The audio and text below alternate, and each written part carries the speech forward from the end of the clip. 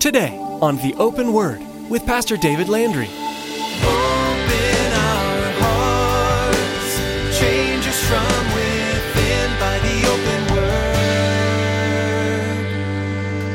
Give us ears to hear your truth and eyes to see the needs around us as we draw close to you. May we thirst for the water that your love brings us. Open our hearts, change us from within by the open word. Real koinonia goes to the very core of what's going on. It goes to the very life of the individual and of the family. There has to be an involvement that goes beyond the comfortable. And when it gets messy, you stay involved. And when the road starts getting really rocky, that's when you're propping each other up. That's real koinonia. There has to be a vulnerability. And that vulnerability opens you up to great joy, but also to great agony. Our relationships to each other are important to God because people will know you're a believer by your agape love for one another. John calls his readers to engage in true, deep fellowship with other believers. And Pastor David will explain how this supreme expression of friendship will grow you as a believer and strengthen not only those friends, but also demonstrate to non-believers a godly, sacrificial love. Fellowship takes vulnerability and sacrifice, but you'll find the joy of acceptance and help for hard times. Now here's Pastor David in the book of 1 John chapter 1 as he continues his message, True Fellowship.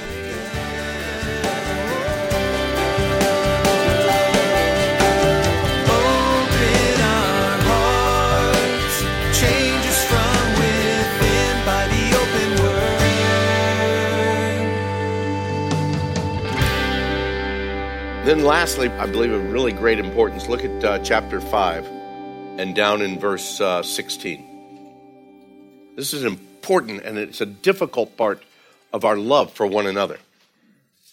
Chapter 5, verse 16. If anyone sees his brother sinning a sin which does not lead to death, he will ask, and he will give him life for those who commit sin not leading to death. There is a sin leading to death. I don't say that you should pray about that. Now, I'm not going to get into all of the explanation or the depth of that verse, other than at the very first of it. If you see your brother sinning a sin, he says you need to be praying for him, not cut him off. There's other passages that say, again, you which are mature, if you see somebody struggling, you're to come and encourage that one, to lift that one up. Save him, though as by fire. We could easily ask the question in all of this that John writes, but who is my brother? Well, we could go back to Jesus' parable about the Good Samaritan and say, well, everybody that you come along to is your brother, but that's not what John is saying. John, I believe, is writing in the context of what John is writing here. I believe that he is speaking primarily and directly about our brothers and sisters in Christ, those who are of the household of faith. And he wants to make sure that we who are of the household of faith show, demonstrate, and really truly have a love for one another. And again, that's not to disregard the need that we have to care for those around us, but it is with the understanding that our acts of love need to begin with the household of faith, with the body of believers. That's one of the very important things of being a part of a particular church body. I've known a lot of people through the years, and they just kind of wander around and says, well, I go here, I go there, and they're never really settled. They're never really committed anywhere. And again, if you're not committed someplace, then how can you really be used by God to the fullest capacity that God has equipped you and purposed you for? One of the other things we need to get a hold of in this letter is also the number of times that John uses the word love. Love, loved, loves. Throughout the book of 1 John, he actually uses that word love, or a version love, loved, or loves, a total of 45 times in 26 verses. Now that's a whole lot of love. And when you start understanding what he's speaking about here, again, it comes our vertical relationship, our love with God, our horizontal relationship, our love with one another. And granted, as we look at that, some of those are actually, he uses it in a negative way, like our love for the things of the world. That's in that you don't want to do that. But the majority of the usages of love really relates even to just one another. Even beyond our love for God, the majority relate to our love one for another. As a matter of fact, John uses that phrase, one another, 6 different times. And in all but one of those usage, he specifically says, love one another, love one another, love one another, love one another. I forget how many that is. But anyway, 6 times John says it, love one another. One of those 6 times, he doesn't use love one another. He says, have fellowship with one another. And that fellowship actually comes because of our love for one another. In every case, John uses the form of the Greek word agape, A-G-A-P-E, agape. That's that self-sacrificial love, a pardoning love. In other words, man, you've done this to me, but I forgive you. That's the agape love. A love that is defined in the words of 1 Corinthians 13. A lot of weddings have 1 Corinthians 13. Why? Because they want the husband and the wife to understand this is the kind of love you need to have for each other. But you know what? That's the kind of love I need to have for you. That's the kind of love you need to have for me. And what kind of love is that? Well, it's very easy. It's a love that suffers long. It's a love that's kind to one another. It's a love that doesn't envy. It doesn't parade itself around. It's not puffed up, and it doesn't behave rudely. It's a kind of love that doesn't seek its own. It's not provoked, and it doesn't think evil. It's the kind of love that doesn't rejoice in iniquity, but it rejoices in the truth. It bears all things. It believes all things. It hopes all things, and it endures all things. And lastly, Paul tells us, he says that agape love never fails. I give you that. Because in this whole relationship of fellowship, of koinonia together, it speaks, as John speaks here, that love for one another. And that's the kind of love that John is speaking of here. This is the love we are called to have one for another. This is when true koinonia, or that true fellowship, begins to happen, just as John defines it. Verse 7 clearly tells us, but if we walk in the light as he is in the light, we have koinonia. We have fellowship with one another. And the blood of Jesus Christ, his son, cleanses us from all sin. As I shared earlier, we need to understand clearly that walking in the light, again, is that faithful walk of obedience, that surrender to the plans and to the purposes of God, being obedient to the move and to the work of the Holy Spirit in our lives. And John tells us that if, and that is a big if. As a matter of fact, if you, if you're writing your Bibles, just circle that word if. Because again, it depends upon how you're living. Depends upon the choices that you and I make. That's what that if is. John tells us that if that is the case in our lives, then and only then will we have that kind of koinonia, that kind of fellowship with one another that God has planned and purposed for us to have. But what does that look like in the practical world, in the real world? Let's face it, we live in a crazy time right now. People are busy. The young families, both husband and wife are working. The kids got ball games over here and this over here, and they got band over there. They got drama over there. And I'm just talking about my kids' lives, okay? But that's life for a lot. And then some of you that are, maybe you're in your retired years, some of you I know are crazy busy, even being retired. You just got a lot of stuff going on. So how does it look? How do I put skin on that word koinonia and that concept of Christian fellowship? I was reminded earlier today of the time in Todd and I's early married life. We experienced that kind of koinonia really in a really powerful way. We were at a church where we were connected with a group of other couples about our age. They had kids about our age. We were all of us were going through the same kind of situations in our lives together. We were all experiencing some of the same victories, but we were also experiencing some of those same struggles. And I tell you what, sometimes it's the struggles that bind you together even stronger when you're there with that together. And I know that I'm exaggerating a little bit when I borrow from Charles Dickens' beginning words from A Tale of Two Cities, but it was the best of times and it was the worst of times. But it was sweet times. It was good, but at the same time, it was hard because there were just situations that were going on in lives. It was good because we, as a couple, Tot and I, and many of these other couples together, we were growing spiritually together. And we could see it in our lives, that God was doing this work in our lives. Truly, that iron sharpening iron kind of a concept that was going on.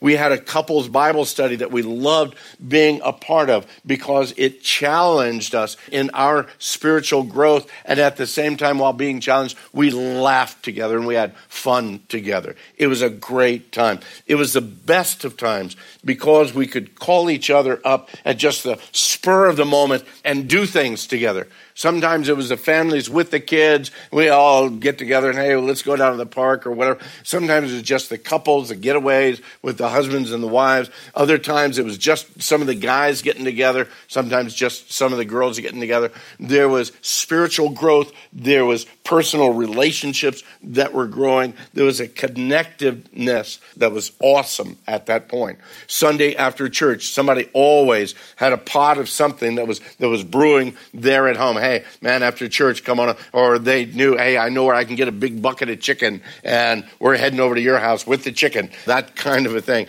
We'd invite people over for lunch. We'd invite brand new people, folks coming in, visiting the church for the first time, and there'd be couples within that fellowship that says, hey, you're new here today. Well, I don't want to freak you out, but we've got this big meatloaf thing or this big casserole thing or whatever we might have.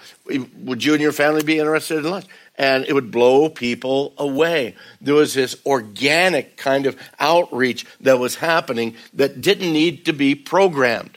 It wasn't that the pastor was saying, okay, this week I want you guys and you guys and you guys to fix a big dinner and we're going to point them to you. No, this was just happening because of the life that was going on in that church. And we weren't all the same. We were different backgrounds. We had different incomes. We had different jobs. We had family issues. Every one of us were dealing with different things within our families. But somehow we were able to work through those differences and enjoy the company of each other.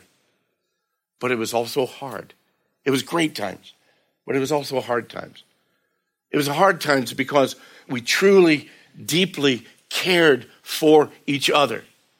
And when one brother or sister suffered, we suffered with them. During that time, we walked together through troubled pregnancies. We prayed together through job layoffs. We encouraged each other during stupid kid tricks, times, and medical issues that were going on. It was hard because in that kind of a situation, your hearts open up to each other. And sometimes in the course of life, when your hearts open, your hearts get wounded. Words spoken before the brain's ever engaged. Actions taken without knowing all of the facts. Disappointments because we had the wrong expectations. You see, real koinonia can get very messy at times because it involves emotions and it involves the real deals of life. Real koinonia isn't the smile. Hey, good morning, brother. How you doing? Hey, I'm doing fine. How you doing? Hey, how about them Cardinals? Well, they lost this year, so there's nothing to talk about there.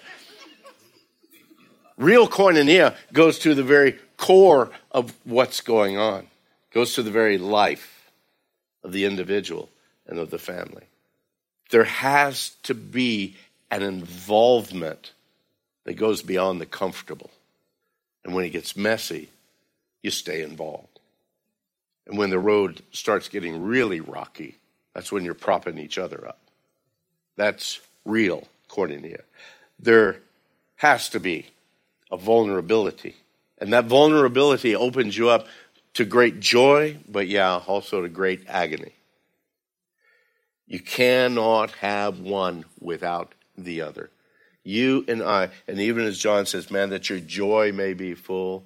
If you want that kind of a joy in your life, you've got to be vulnerable enough to know and to understand. You need to be mature enough to understand that with great joy can also come great agony. Because we're all broken, aren't we? Yeah, every one of us, we're broken. Some of us, it's just more visible than others. Others of us, man, we've learned through the years to keep it hidden as much as we possibly can. Real and deep love exposes you to that possibility of real and deep pain. And the sorrow is some don't want to go that deep. They'd rather keep it unsurfaced. I'm fine. Because either they don't want to reveal themselves or they don't want to know the real mess that you are. It's easier for me to like you when I don't know the real mess you are, because I know for sure you wouldn't like me if you knew the mess I was. But yet, it's the blood of Christ. It's the blood of Christ. And when we as a people get serious about those kinds of relationships, I tell you what, it'll blow the doors off of this place. Maybe not by attendance, but just by the joy of the Lord. That kind of a thing that just says, hey, I just want to hang out with you because we're encouraged by each other. You also need to remember real koinonia brings with it that joy of acceptance, that healing process of hearts that are united in purpose, a deep and a real and a deep connection with those that are on the same journey as you are. And isn't it true we're all on the same journey?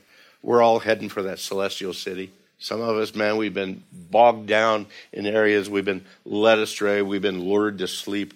But the Lord wants to wake us up.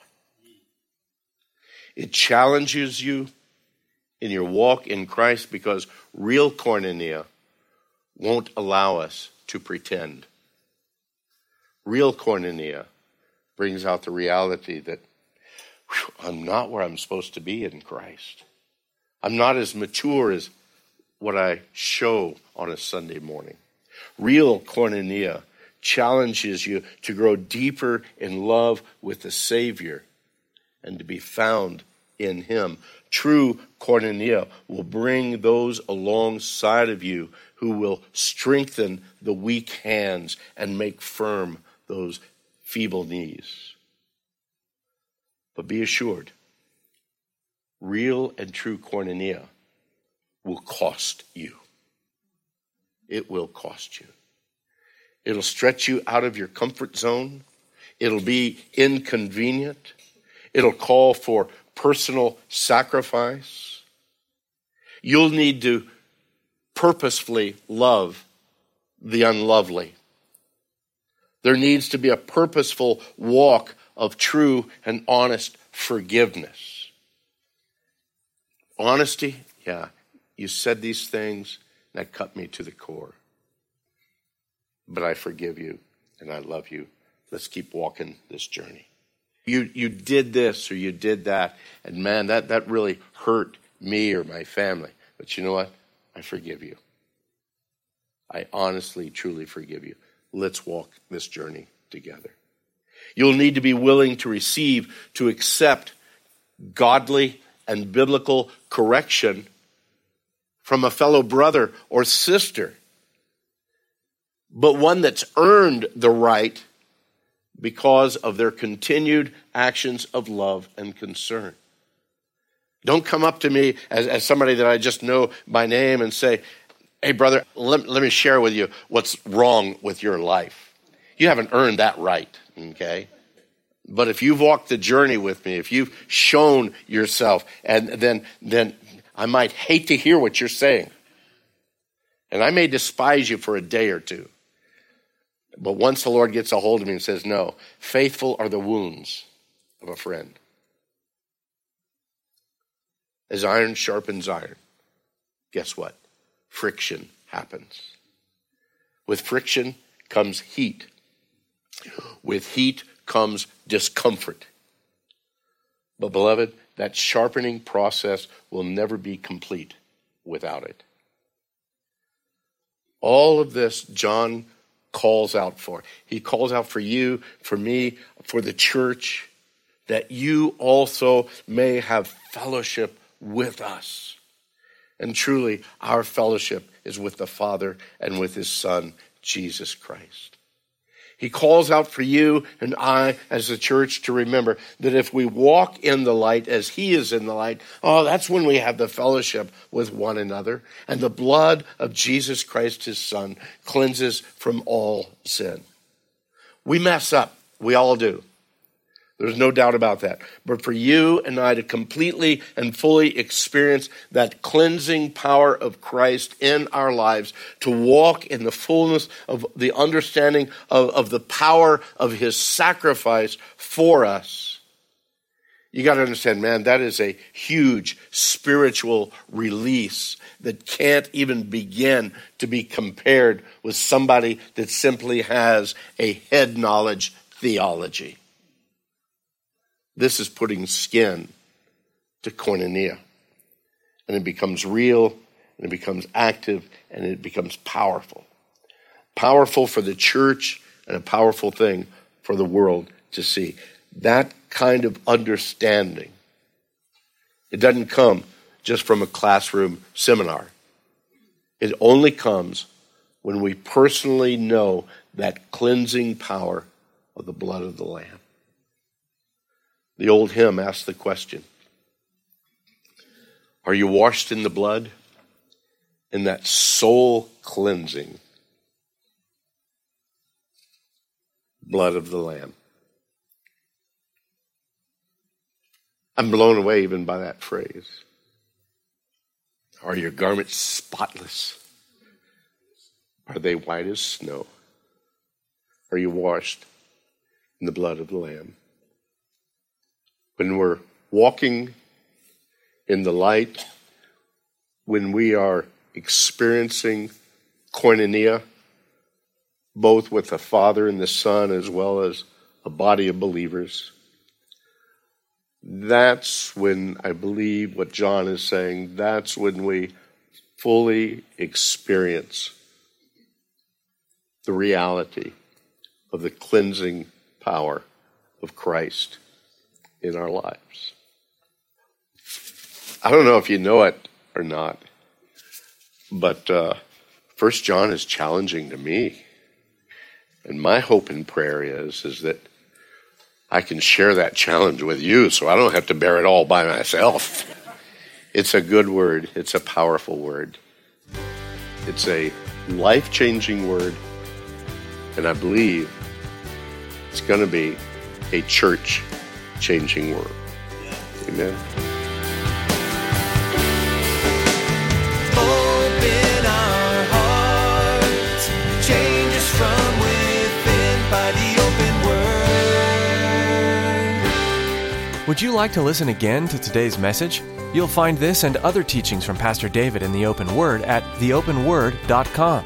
Be sure to subscribe to the podcast to ensure you never miss the latest edition of the program. Right now, let's check back in with Pastor David for an invitation. I'm so glad you tuned in today to the Open Word.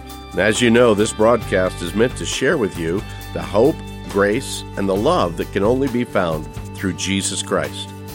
The teachings you've been listening to here were originally messages I shared with the congregation at Calvary Chapel of Casa Grande. Do you happen to live in this area? If so, please come join me this weekend for a time of worship, prayer, reading the Bible, and just getting to know one another through fellowship. You'd be able to find all the information you need, the service times and directions too, at our website, theopenword.com. Just click the Calvary Chapel Casa Grande link at the bottom of the page. See you there. Thanks, Pastor David. We'd like to take a moment before we close to ask you to consider partnering with us here at The Open Word as well. Would you pray for us? We know the enemy isn't happy about the truth of the gospel being spread, and he's going to do all he can to stop us. Please pray for all of us here that we'd keep our eyes only on Jesus all the time. Would you also join us in praying for the listeners of The Open Word? Pray that hearts would be open to the gospel and that lives would change. Thanks for partnering with us in this, and thanks for listening to The Open Word. Make us more